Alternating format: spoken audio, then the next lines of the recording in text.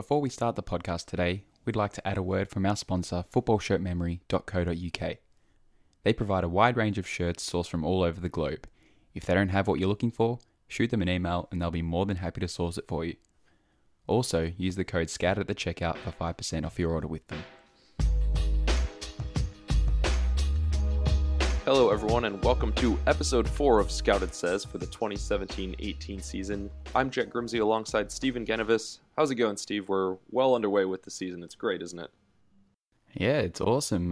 Everything's back into running, so obviously along comes the lovely international break that we all just enjoy so much. Yeah, it's such a tease. The season just starts and then we get the international break. But at least over this international break, there will be the closing of the transfer window, and that will get all sorted out for the time, in the time being before the teams get back underway with league action. Yeah, it's a good chance for one, for a little bit of excitement over the international break, but also for teams to get their business sorted. Means there'll be no more interfering kind of where players won't play for their club while there's a little bit of a transfer speculation going on, like what happened with Dembele and what's kind of happening now with Mbappe.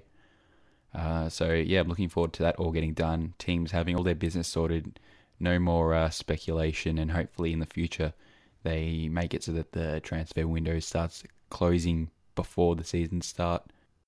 Oh, that's something you'd be in favor for, that being closing before the league gets underway, really, or just a little bit sooner? Yeah, I think it makes sense that the window shuts before the season starts. Just means that teams are set. They can start training as a unit before the season starts, knowing that's what they've got to play with. I think I was talking about in the last episode how Juventus manager Allegri said that he wanted the window to close in July, and then open up again in November, just so that teams have their business done early. But then if they want to get reinforcements in it, it's not too long. And it's after the Champions League group stages, and the players that they bring in actually have a chance to train with the club a little bit and have time to make an impact. Yeah, it's a good point. But then where would silly season go? You know, it doesn't make sense. That's one of the beautiful things about the sport, is that a lot of things just don't make sense. Anyway, before the transfer market closed, a lot of the Neymar money had to be spent, and Ousmane Dembele is going to go to Barcelona from Borussia Dortmund for 105 million euros initially, could rise to 145 million. So a lot of that 223 they got for Neymar is being blown on Dembele. Yeah, it's the right move. He's a spectacular player. He's similarly effective on either foot. Electric pace, amazing dribbling ability. You could argue maybe he needs to start scoring more goals, but last year Neymar didn't score a whole lot, but it was still quite effective and came up keen in a lot of big moments. So I think Dembele was definitely the right move to make, rather than Coutinho. Yes, it's expensive, but yep, they had the money to spend. Dortmund knew they needed to spend it, and got the big fee out of Barcelona. But they still got a lot of moves to make, so I don't think Barcelona are going to be finishing the last 3 or 4 days of the transfer market. Yeah, Coutinho actually could join still as well, but with Dembele, I always remember that video of him. They say, Ousmane, which foot are you better with? And what does he say? My right? And then they say, but why do you shoot penalties with your left? And he says, because my left is better. They say, so My left is better for shooting, I think. Yeah. Yeah. So what's your strong foot? And it's great. Yeah, I wish a few more players were able to play on both feet like he does. It's just like an amazing skill, and just the way that he can move from flank to flank, then move centrally, just do everything. That's the important thing. He can really do everything from an attacking sense. Yeah. Especially swapping flanks, and like you said, he doesn't need to score a ton of goals. I'd rather, if I'm Barcelona, have him providing Suarez and Messi with a bunch of assists. Yeah, and it also means that you don't have that not ego problem, but the gelling problem of having 3 big personalities and 3 guys that want to be the main focal point up front, scoring all the goals. So he kind of now is that foil role where he'll sneak into pockets and use his pace to get to the byline and provide little cutbacks for Messi and Suarez to score even more goals this season. But I thought another interesting thing was that there was rumors coming out that Neymar actually has talked to Coutinho in Brazil training and told him that he shouldn't be having his heart set on a move to Barca because it's like a toxic atmosphere at the club, and that he should stay at Liverpool. Yeah, but the thing is, he might have been exiled at Liverpool.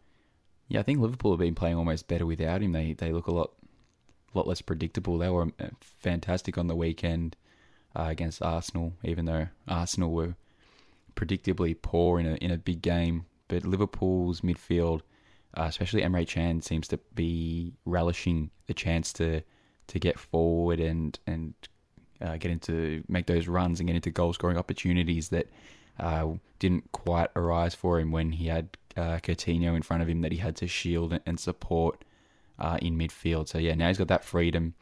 He's one that's really improved, and I think that the rest of Liverpool's front three that just relish on using their pace and having all this space to run into are improving from not having everything flow through Coutinho so much. They're more unpredictable. They really were using the wings with Firmino as that false nine, making use of the flanks, and yeah, like you said, they were unpredictable and they were devastating against Arsenal. Yeah, Salah and Mane especially have just been fantastic. But Bobby Firmino looks to be becoming that focal point that some might have doubted that he could be. But in this system, as that false nine creator, but then also finisher, he's really been important for Liverpool this side of the season.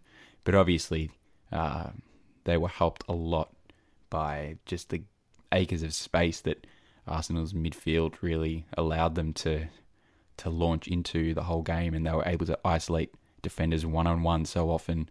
Especially saw Mane against Rob Holding for one of Liverpool's goals. It was just absolutely no support anywhere from any of Arsenal's midfielders. Yeah, they looked totally lost, and it was one of our games to watch for last week, and I had written the Wenger out brigade gains steam again, because after just 3 points in 3 games for Arsenal, they're lying in 16th in the Premier League. Yeah, well, they were just set up completely poorly. It was really, really, really worrying to see Wenger sign 2 players and then start them both on the bench in the biggest game of the season so far. I think playing Bellerin at left wing back, playing a left back at centre back, and then having another left back on the bench was a interesting tactical move. And he's almost lost the plot with his team selections now. And then you're seeing that the flow and effect is just creating a really toxic atmosphere at the club. Now Chamberlain wants to leave. We've got no idea what's happening with Sanchez, and although he isn't covering himself in glory in the way he's been acting on the pitch and off it. So I think Arsenal are just going to be in for a really long, tough season. I don't think there's going to be that change that some expected might happen when Wenger signed back on and they went out and got Kolasinac and Lacazette. But a month into the transfer window, they were looking pretty good, but they've just been completely stagnant since, and everyone else has really left them in the dust once again. Yeah, Kolasinac was a brilliant move, but he's not a center back. He comes in, plays a great left back, and then he gets moved. I don't understand that. He gets moved to center back, and they put Bayer in a left wing back, like you said. I don't know what's happening there. He can fill in at centre back and play a pretty effective role there, but I'd rather have him going forward, Yeah, obviously you'd rather have him going forward, and he's a good fill-in solution at centre back, but then to play right wing back at left wing back and then leave him on the bench was an interesting tactical ploy. And I really feel sorry for Rob Holding in all this, because Wenger's just whole tactical setup, he's just leaving, as I said before, leaving his defence totally exposed, having Xhaka and Ramsey as that midfield duo. Ramsey always wanting to make those late runs forward, but he's leaving Xhaka isolated as that holder, and he can't really control the whole centre of the park all by himself. And then behind him is leaving 3 centre backs to just get targeted by Firmino, Mane, and Salah. So it was hard to watch, and for a non-Arsenal fan, so I could imagine any Arsenal fan out there would have been cringing. Yeah, yeah. Wijnaldum kind of ended Ramsey, but um, yeah. Let's go over our other games to watch from last week. Liverpool again against Hoffenheim in the Champions League. They were clinical and qualified, of course. Ajax could not get it done against Rosenborg and will not be playing in Europe for the first time since 1966. They really Playing choked in that game, and they got in front and then gave up two quick goals that just sealed their fate. And so it's really disappointing to see from Europa League finalists. They've then failed to qualify for the Champions League and now failed to qualify for the Europa League. So it's gonna be a long season at Ajax, I think, this year. Yeah, yeah, and they still could lose some players. Um, and yeah, Roma Inter, Spalletti in charge at Inter now. They're flying, and it was the first win for Inter at the Olimpico since 2008, October of 2008, 4-0. And Icardi back-to-back braces for the first time since April 2014, so he's in form for them. Yeah, they've started the season with two good wins against a decent Fiorentina and a pretty strong Roma. I think the scoreline was a little flattering. Inter really took their chances. Icardi just continues to prove to be one of the best finishers in the world, even though sometimes he doesn't quite contribute as much as he might want to the team's build up. There's no doubting that he's a massive goal scorer. But Roma will come back and have a really strong season, I still feel, and Inter might drop off a little bit, but they've started well. Yeah, they definitely have another team that's started well. Well, they're picked up right where they left off is Monaco, and winning 6-1 against Marseille. So I don't know. Do they even need Mbappe? They don't, but there's no reason to not have him. With the resurgence of Falcao, though, oh my word, he's been absolutely sensational. I think he scored like 6 goals or something like that in 3 games. Um, and yeah, a 6-1 in this one against Marseille, which should have been a tough opponent, but they just crumbled. And L'Equipe was very critical of their performance. I think they gave two of Marseille's players, I think centre back Doria and another player, ones in their rating system, and they think they've only given about 14 ones in the last decade. Yeah, Um, yeah, they were dire though. Falcao now 7 goals in his first four. yeah, so that's an incredible start for him. They've just got so much firepower, and they've really replaced what they've lost well. They've signed, well, Diakabi's been pretty decent coming in. Ronnie Lopez is improving. Lamar's still there.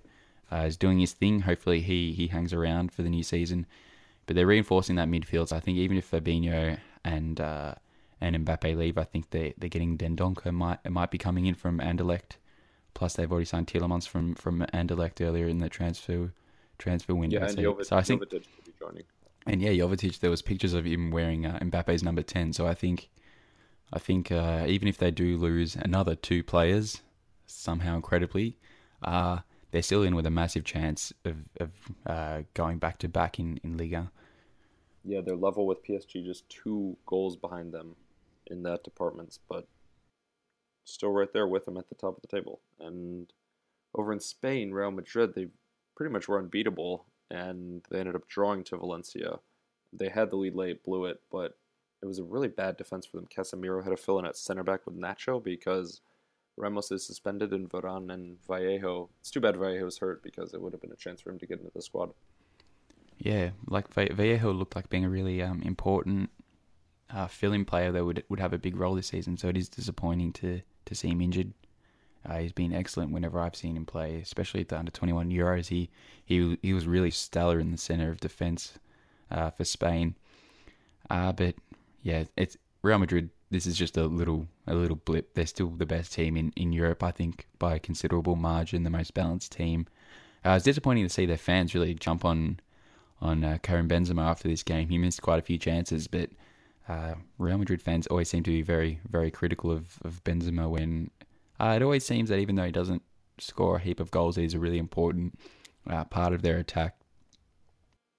Yeah, yeah, Bale as well. Bale was um, targeted by the fans again, but luckily for them, they have Asensio scored his first brace. Yeah, Sensio has been sensational. I saw some funny things that BBC, some funny rumours that BBC were running with about, Arsenal ready to trigger Asensio's release clause, and I just laughed. Yeah, because it just went up to 500 million. And like, why would he leave the best club in the world where he's got an important role to go to a team that's pretty much a dumpster fire at the moment? Yeah, I guess there's that element of it too. I guess speaking of Spain, but not really a young player like Asensio, who's probably the best U21 player in the world. Um, David Villa actually got called up to the Spain squad. He had an assist in the Hudson River Derby, New York Red Bulls against New York City FC that ended 1-1. But he's been playing very well lately, called up to Spain, so good for him. But it's disappointing not to see Giovinco called up for Italy, and Italy are obviously playing Spain this week in a really important World Cup qualifier. But I think even though Giovinco is playing in the MLS, he deserves a call up based on his form that he's shown over a really long stretch in the MLS now. Yeah, and clearly he still has it on the free kicks. The one he put in at the weekend was perfect. Yeah, and he's always had that, and I think anyone that just plays for Juve just magically becomes an incredible free kick taker. It's just a ridiculous production line of stellar free kick takers that have come through at the club. Yeah, he had 2 goals in I don't know, the Canada Derby, Montreal against Toronto, and that ended 3-1 in favor of Toronto. So I guess that was one of our games to watch for last week. We're going to try to keep it to 4 going forward, so let's move on to that. I know Steve just mentioned Spain, Italy, but that's on Friday. But before that, there's France, Netherlands on Thursday. That should be a good one in UEFA qualifying, and then Uruguay, Argentina later that night. I think it's midnight GMT, maybe a little before, but Thursday night US. Um, on beIN Sports if you have that in America, of course. um, but Uruguay have lost their last 5 matches and their last 3 qualifiers. Yeah, Uruguay in third spot on 23 points, Argentina fifth spot on 22 points, and Ecuador just behind them on 20 points in that sixth spot. So I think they have the intercontinental playoff against the Oceanic team, which will probably be New Zealand again. So it's not a disaster coming in fifth, but yeah, Ecuador are right up in behind there. So if any of the two fail, they're not too far away from slipping into that sixth spot that will knock them out of the World Cup. Yeah, it's always a dangerous one. You don't want to go down to that. And you're right, it is against Oceania now. Oceania now. CONCACAF will be playing against um, Asia. So always interesting to see where it goes down to there. But Spain, Italy, Friday. I think that's the game we're all really looking forward to. Friday night at 19:45 GMT. Yeah, that's going to be a real cracker. Only one team qualifies automatically from that group, and Spain and Italy are neck and neck after I think it's 6 games, and they drew with each other in the game in Italy 1-1. So it's going to be a really important game here. It's pretty much the winner of this will pretty much automatically qualify for the World Cup. Yeah, and then the USA against Costa Rica Friday night. USA still unbeaten after under Bruce Arena, and I think we all want to see Pulisic. Who doesn't want to see Pulisic? He's amazing. But I want to throw out a little extra plug as well for the Australia Japan game that's going to be happening next week as well. Australia need a win as well to automatically, or pretty much secure automatic qualification, and so do Japan. So the team that loses that game will likely be the team that slides into third place in their group, and they'll have to play a qualifying opponent from CONCACAF, as you said. Yeah, it's really interesting to look at that because the U.S. was down in that spot for a while. I'm not sure. I don't think they'll finish in the qualifying spot, but they always could, and that could be a really really big matchup, either Australia USA or Japan USA, something like that, or even against Costa Rica. It's not an easy matchup. But the more chances we get to watch Aaron Moy, the better. I think that's pretty much all we have for you this week. Wanted to keep it short heading into this international break. But Steve does have an interview with Jake Entwistle talking about going to that U20 World Cup in Korea and other youth tournaments of the summer. So that's coming up for you next on Scouted Says. Okay, so today we are joined by the magnificent Jake Entwistle of Scouted and Squawker fame. Welcome, Jake. How are you today? Yeah, I'm great, mate. It's really good to finally be on, and that is the loveliest welcome you could have given me. Oh, it's fit for a champ like you, and we can obviously find you at Jake Entwistle on Twitter. But we'll get straight stuck into it. It was wonderful to cover your journey to the Under-20 World Cup this year. Obviously, you went to South Korea and followed the tournament in depth as we tried to do at Scouted on the Twitter with our roundup piece at the end of the tournament. But can you tell us a little bit about South Korea? It's not the standard place to go watch a football game, but you went and watched the whole tournament there, and an unconventional tournament at that. So, yeah, what was it like? What was the journey like to South Korea? Well, the journey was really long for me. That was one thing. The travelling was long, but it was so good to go out there. I sort of went out there on a whim as well. I didn't really plan it that well, but I just thought, I need to go and see some football. I need to go and see some under-20 football. And it was the one time of the year where really I could get holidays. So I went out there and I didn't actually go and see many games live, but I pretty much watched every game of the tournament. But mainly I got to see the third place playoff and the final live at Suwon Stadium. So I did a little walk down to the stadium, some match previews, watched the games, which were really high quality. That was the one thing that struck me. The actual tournament itself, all the players that were involved were a really high level. Obviously there were some in some teams that were sort of there for the ride, but every team had 2 or 3 standout players that we've already seen have been making moves in Europe, in and around Europe this summer. So it was a really good experience, and I feel like I got sort of a first glimpse of what's to come in the footballing world. So, in saying that, what players stood out for you at the tournament, and who do you think is primed for a breakout, maybe this season or in the next? I think, again, it's easy to say because they did win the tournament, but there were a lot of England players that really shone and were getting a lot of attention, not just from our account, but also just a lot of followers of the Premier League in general. And if anything, in that tournament, I think the central midfielders in that tournament in general were just a class above everyone else. You had Lewis Cook and Josh Onoma, who were a phenomenal pairing in the middle for England. And obviously Onoma's gone over to Aston Villa. He got a goal recently with the help of a little deflection, but I think that sort of season in the Championship would be good for him to push on.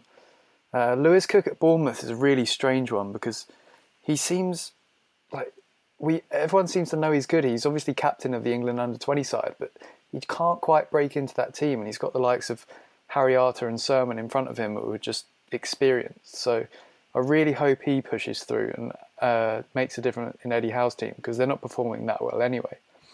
But one player I think that sort of didn't necessarily light up the tournament for England, but has all of a sudden started the season in full flow is Dominic Calvert-Lewin for Everton. He's already played 2 different positions. He's played up front and right wing back for Ronald Koeman's side. And against Man City, where they were completely on the back foot, he was the perfect outlet. And I was guilty of overhyping him a bit on the account when we were covering that game, but he's one of those players that is so versatile. He's got extreme physical capabilities. He's already got 2 assists, the only 2 assists for Everton's goals, because obviously they didn't score against Chelsea. And I just think those England boys really did make a name for themselves. And there are loads of others we could go on about, but I know you watched a bit as well. Were there any from other countries that I've sort of missed out or that you liked? Well, I think obviously we have to give some reference to Venezuela, who were runners-up at the tournament, of course, and they had the likes of Yangel Herrera, Sergio Cordova, who's moved to Augsburg. They had a few, and then also Uruguay with Federico Valverde, Valverde, yeah. Who was really superb. Italy had a few standout players, especially Orsolini from Juventus on loan at Atalanta, who was a Golden Boot winner. Yeah. But yeah, it was a really fantastic tournament again, and it's been a really interesting tournament to watch over the last couple of editions now. Yeah, definitely. Italy as well, I really liked Favilli up front. I've sort of got this penchant for absolutely hulking target men at the moment, and he was absolutely dominating every defence. Really key to Italy's third place, which was their highest ever finish. Obviously, as you said, Orsolini got the golden boot, and a lot of it was down to their massive number 9 that was just holding off 2 defenders and just slipping in through walls into the little inside channels. Orsolini was just sweeping up. There was obviously Zambia as well. Venezuela, obviously, people didn't know much about. One player for Venezuela that I think deserves a mention was Herrera's partner in central midfield, Ronaldo Lucena, who was literally he was almost, again, just because of his size as well, it's really easy to compare him to someone like Santi Cazorla. Ever since Cazorla moved into that central role, you've just seen that Cazorla can absolutely do everything. His positional sense is really good. He can win an odd tackle. But Lucena was just putting in every set piece absolutely dead on. I think Herrera got on the end of one to get the winner against Japan in the quarterfinal, I think it was at the time. He pinpoint accuracy of every pass, incredible engine for his size. In the final, he tracked back when Venezuela were pushing for the equaliser. He tracked back and was sliding in tackles on players like Ainsley Maitland-Niles and Onuma, who were charged with just carrying the ball up the pitch. Lucena was this little all-action centre midfielder that the best things come in small packages, don't they? They say, and he was just class. Then there was also Jefferson Soteldo and yes, he's even smaller. And Peñaranda, of course, as well. Yeah, I felt sorry for Peñaranda because he obviously missed the penalty in the final, and he sort of got a stick for. He got some. It's not really stick, but he was so good in the group stages. I was watching him and thinking, this is like a new Neymar sort of thing. Like someone that's got so much flair will excite you every time he gets the ball. And he didn't quite perform in the knockout stages. And obviously, he'd already done his job. He got them 2 there. He got 3 goals and 2 assists. And he did his job. And it was just in that final, he probably tried a bit too hard. And they just missed out. But yeah, overall, that tournament, there's players. One Japanese player, Ritsu Doen, who's gone to Groningen in the Eredivisie. He's being compared to, obviously that's Robben's old stomping ground, and he's literally this right winger but left-footed, cuts in. He was dribbling past everyone. There was so many. It's so exciting. It just gets me hyped up talking about it, and to see them actually play live as well. Again, you just appreciate it that much more. Seeing Federico Valverde live for Uruguay, again, he was brilliant, but in a sense, he was also trying too hard as well.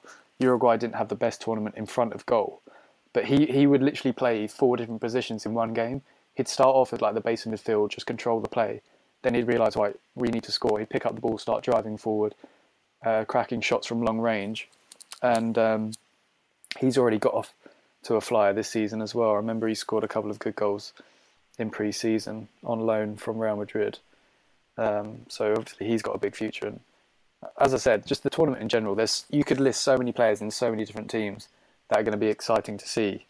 And as I said in the intro, I was so glad I got a little intro into the first glance at some of those players. Well, we'll go even younger now and move on to the first tournament of the summer, which was the Under-17 Euros. Who stood out? Who won? What was your opinion on the tournament? I'm going to sound like a massive England fanboy, but Spain actually won the tournament in the end on penalties. But Jadon Sancho, the man of the moment at youth level, in terms of will he leave Man City, will he stay? He was definitely the best player. 5 goals and 5 assists in hardly any minutes. He was incredible, but Spain, obviously, they won, so deserve to speak about them probably a bit more. They had a really, really great right-back called Mateo Morey, who plays for Barcelona, obviously a La Masia product. He was really impressive. I think we awarded him the bronze ball in our scouted top 3 talents when we were just starting the coverage of that tournament. We gave golden ball to Jadon Sancho. Amin Ghouri from Lyon got silver ball, and then we gave Morey, obviously as a fullback, we gave him bronze ball because he was like the quintessential modern day fullback, dribbling forward, supporting every move out wide, and coming up with a few important goals. So again, that tournament in itself, there wasn't sort of quite a bigger spread in terms of like brilliant players, but the ones that did stand out have definitely got a bright future. And there's a few for Spain, a few for France, and a couple for England. Obviously, Phil Foden for Man City again. He was great with Sancho playing the sort of. Foden was playing sort of the playmaker role, and he'd give it out wide to Sancho. They exchange a lot of 1-2s. You could tell they played together a lot. And so the Man City boys, maybe one of them won't be there for much longer, but they were impressive. And then obviously the classic Barcelona Spanish players, they also improved. I think the Sancho situation is very interesting. I'm not a massive fan of the whole mentality of trying to force that move out by pretty much abandoning training. Yeah, I agree with rocking that. up Yeah. for match days.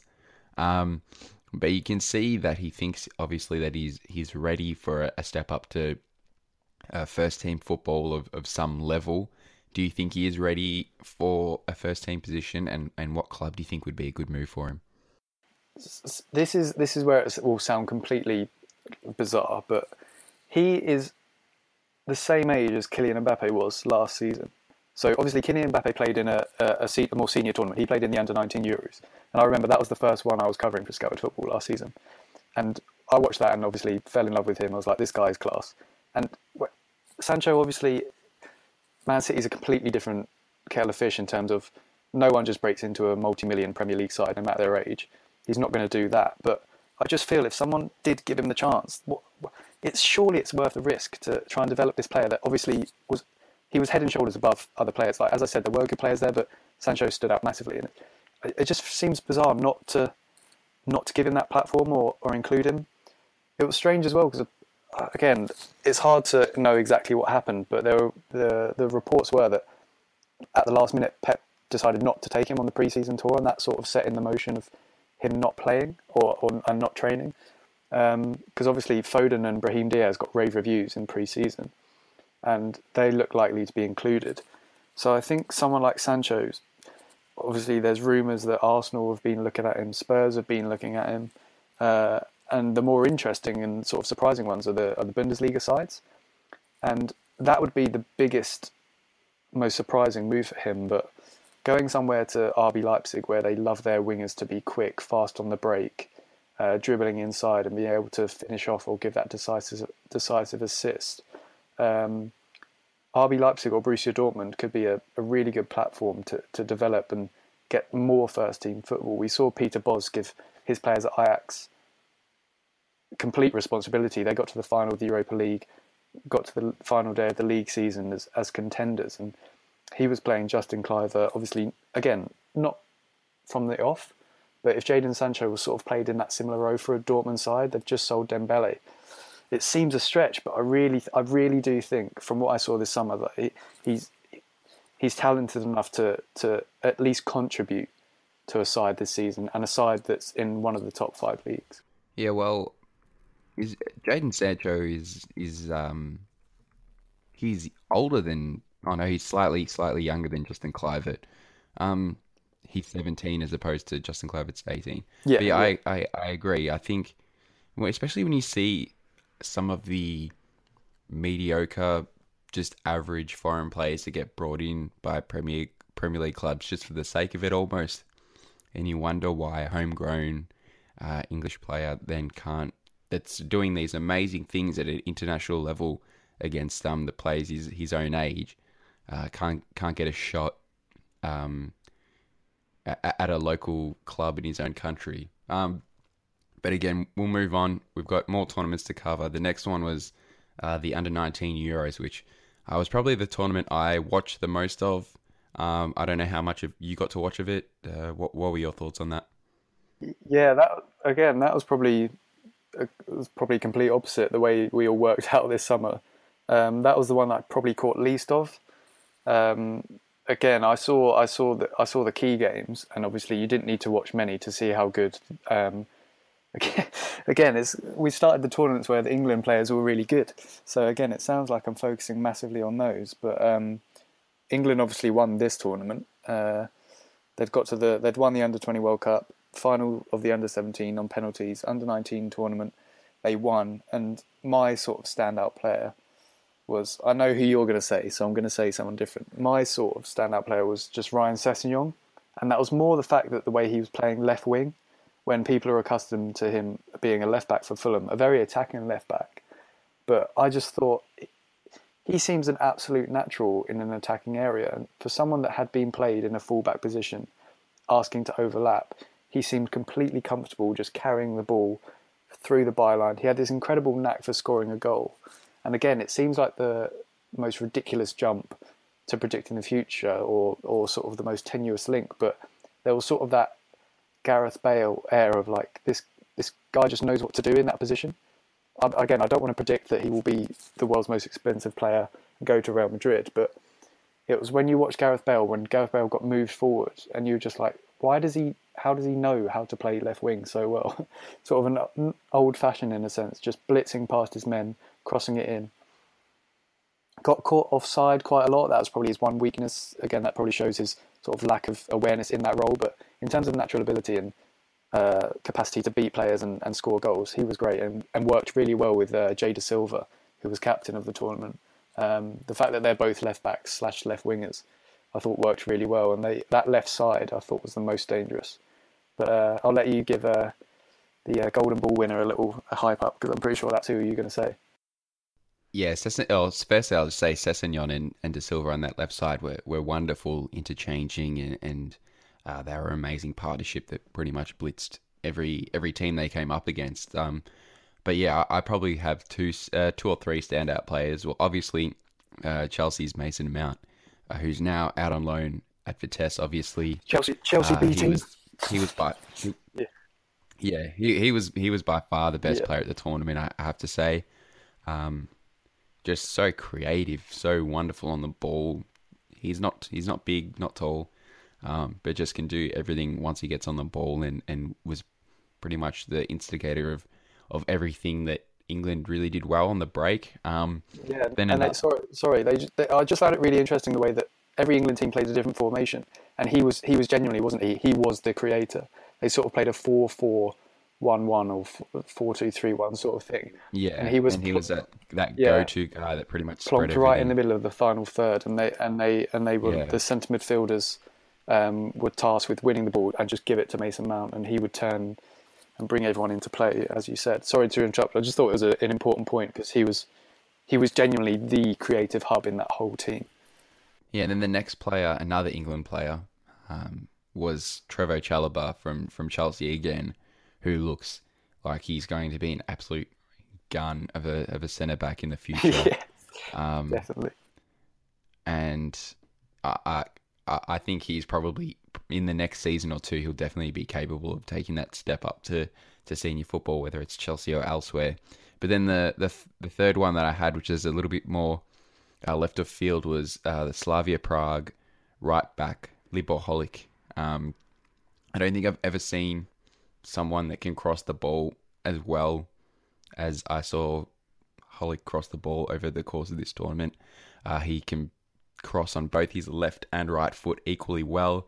He played at both left back and right back at the tournament, and he'll be definitely one to keep an eye on. I hope he's injured, I think, at the moment, but he'll be back playing hopefully in the league and in the Europa League with Slavia this season.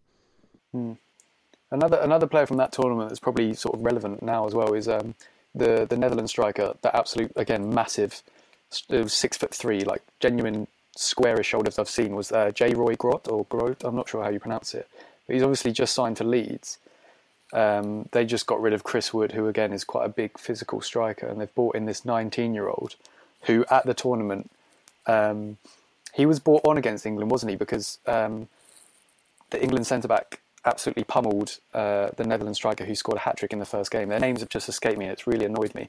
But there's so many tournaments going on, I can't remember the exact centre-back, and I don't want to say the wrong name. But anyway, so he was brought on, and then this guy is absolutely massive. As I said, he's built like a wardrobe, but he moves so gracefully, and I'm really excited to see him in the Championship, because as I said, they got rid of Chris Wood, and I think they've brought a more mobile version of him. This guy that was literally holding off two defenders, but also had the agility and guile to sort of beat a man. So that is sort of one player that didn't necessarily stand out in that tournament, but again has made the move over to sort of a more well-known league, especially for our audience, I'd say, or me especially. I'll watch more of Leeds than I will watch more of the Eredivisie just by proxy of living in England. So he's one that I'm definitely going to look to see how he's doing. And he's straight in the Championship. He's already made his debut, so I'm really looking forward to seeing him. Yeah, the under-19 Euros and the under-20 World Cup are probably the best two tournaments to keep track of for breakout players that should explode in the coming season or two. And then the last tournament of the summer is probably more for the established first team players, not quite established, but ones that have already had their little breakout. And again, it was another exciting tournament, but it was probably a little bit more predictable than the other three. Germany were just, even though they were lacking a few players away at the Confederations Cup, they really grew throughout the tournament and played their best football in the semi-final and finals. Was there anyone that maybe wasn't already known before this tournament that made that step up and you think could lift? Because the main players that stood out obviously were like Asensio, Saul, but was there someone different that you thought caught your eye? So I think again, I won't dwell too much on him because I think he was known, but he really came to prominence was Dani Ceballos, again for Spain. Everyone sort of had heard about him. They knew he had this low release clause. Real Madrid, Barcelona were interested. Then everyone got to watch him play and they were like, wow, this guy needs to be signed.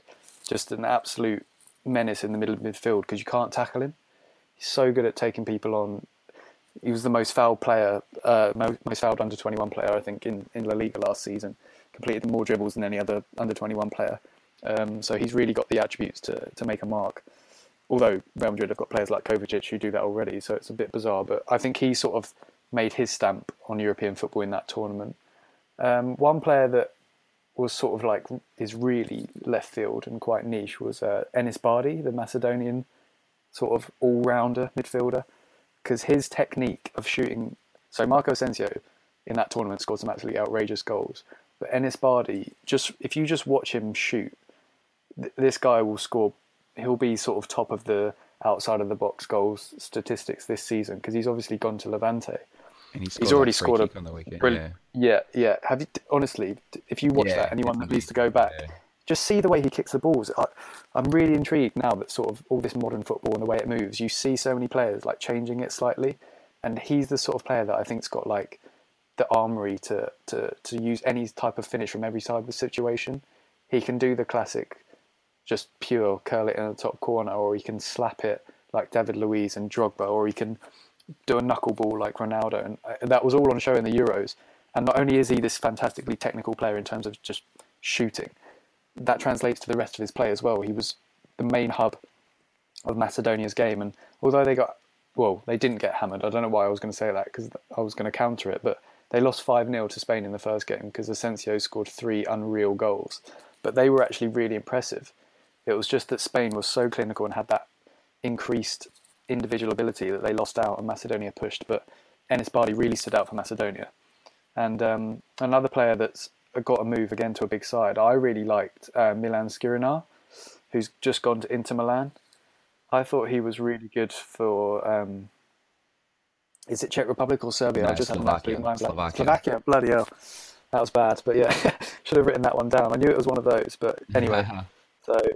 And also Lobotka from yes, from Slovakia there's so many people as well. forgot about. I think he got on our team of the tournament bench. I think they both did because the whole team didn't have the best tournament. I think they just missed out, didn't they, in terms of being like the best runner-up. But he was class at centre back. I remember his battle with Tammy Abraham, who again impressed and obviously is now on loan at Swansea. He sort of won 80% of the duels, I think, in that game. And everyone watching, obviously English commentators, were saying, oh, Abraham's running the channels really well. He's holding up the ball. But in reality, he was getting slightly bullied, I think, by Skriniar. And now he's at Inter Milan. Yeah, and obviously he's been really bought good from Sampdoria. So again, that just shows that just watching these games, you're not. They aren't fooling you by being good in these games. Like under 21 Euros, that was a high level. As we said, that Spain team, they would give a lot of national teams trouble. I know they did lose to Germany, but in terms of individual talent, you'll be hard pressed to find a better like 10 teams. So I think if you watch those sorts of tournaments, there shouldn't be any myth, or it's not a coincidence that these players then go for a lot of money, because that is a high level. As we said, the tournaments before are probably the most competitive, and you'll unearth the real gems. But this under 21 Euros, they're pretty much established. Like Skriniar was at Sampdoria.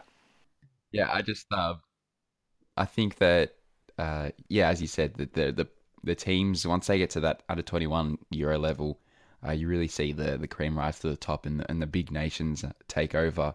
But so now the under 21 Euros are done, under 19 Euros are done, under 20 World Cup is done, and the under 17 Euros are done for another year or two, depending on which one you are talking about.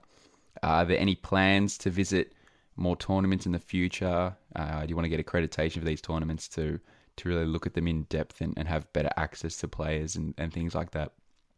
Yeah, I think the experience of the under from going to Korea, as I said, it was sort of I sort of did it with really little planning, and it was like I just want to go to see what it's like, and I want to watch these players. But in the future, definitely, if I can sort of get any sort of accreditation or even just better planning and sort of base myself near a team and hope for some insight or watch some training sessions and really go to town on one of these tournaments. Korea's a long way to travel for me, but with the under 19 Euros in Finland coming up, that might be a really cool place to go and sort of probably take some time out and just track a tournament.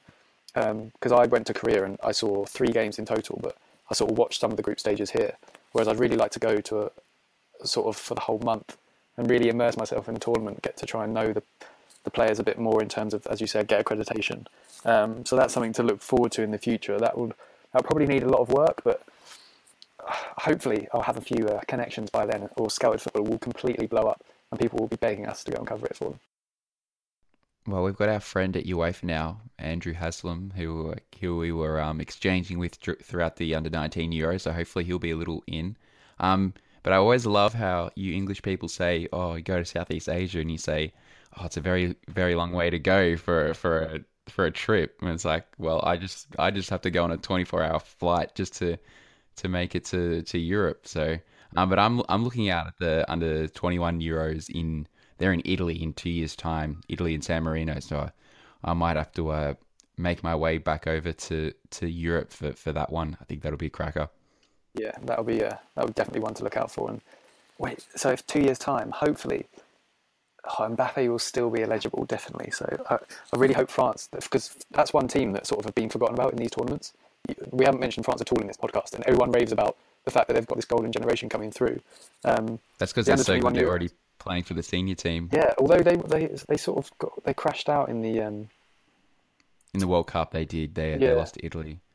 Yeah, which was surprising. Jean-Kevin Augustin, obviously at Leipzig, he was banging the goals, and then all of a sudden they lost. So that was a big surprise. But they've got loads of players that I would love to see, and I think if it's in 2 years, they should, because there's that strange eligibility rule that everyone hates / likes, because if you're 21 but when you're qualifying, you can play in 2 years. So I think we'll get to see the likes of Mbappe and Augustin link back up again. Amin Harid in midfield, who's at Schalke. Yeah. That's another player. Oh, there's so many players. I just want to watch. It could go on all day. Anyway, but we'll leave it there. Thank you very much for coming on, Jake. No, I'm glad we finally got it sorted. So yeah, it was a pleasure to finally be involved. And we can find you obviously at Jake Entwistle on Twitter. But again, thank you very much for coming on, and have a good night. Have a good sleep. Rest up. Yeah, I will do, mate. Have a good day, your end. See you later. The proof is in the pudding, and the pudding in this case... As always, I'm Jack Grimsey. Steve, my co-host. Steven Ganavis. You can find him on Twitter at Steven Scouted, and you can find us on iTunes and SoundCloud still. So if you like Scouted Says, spread the word.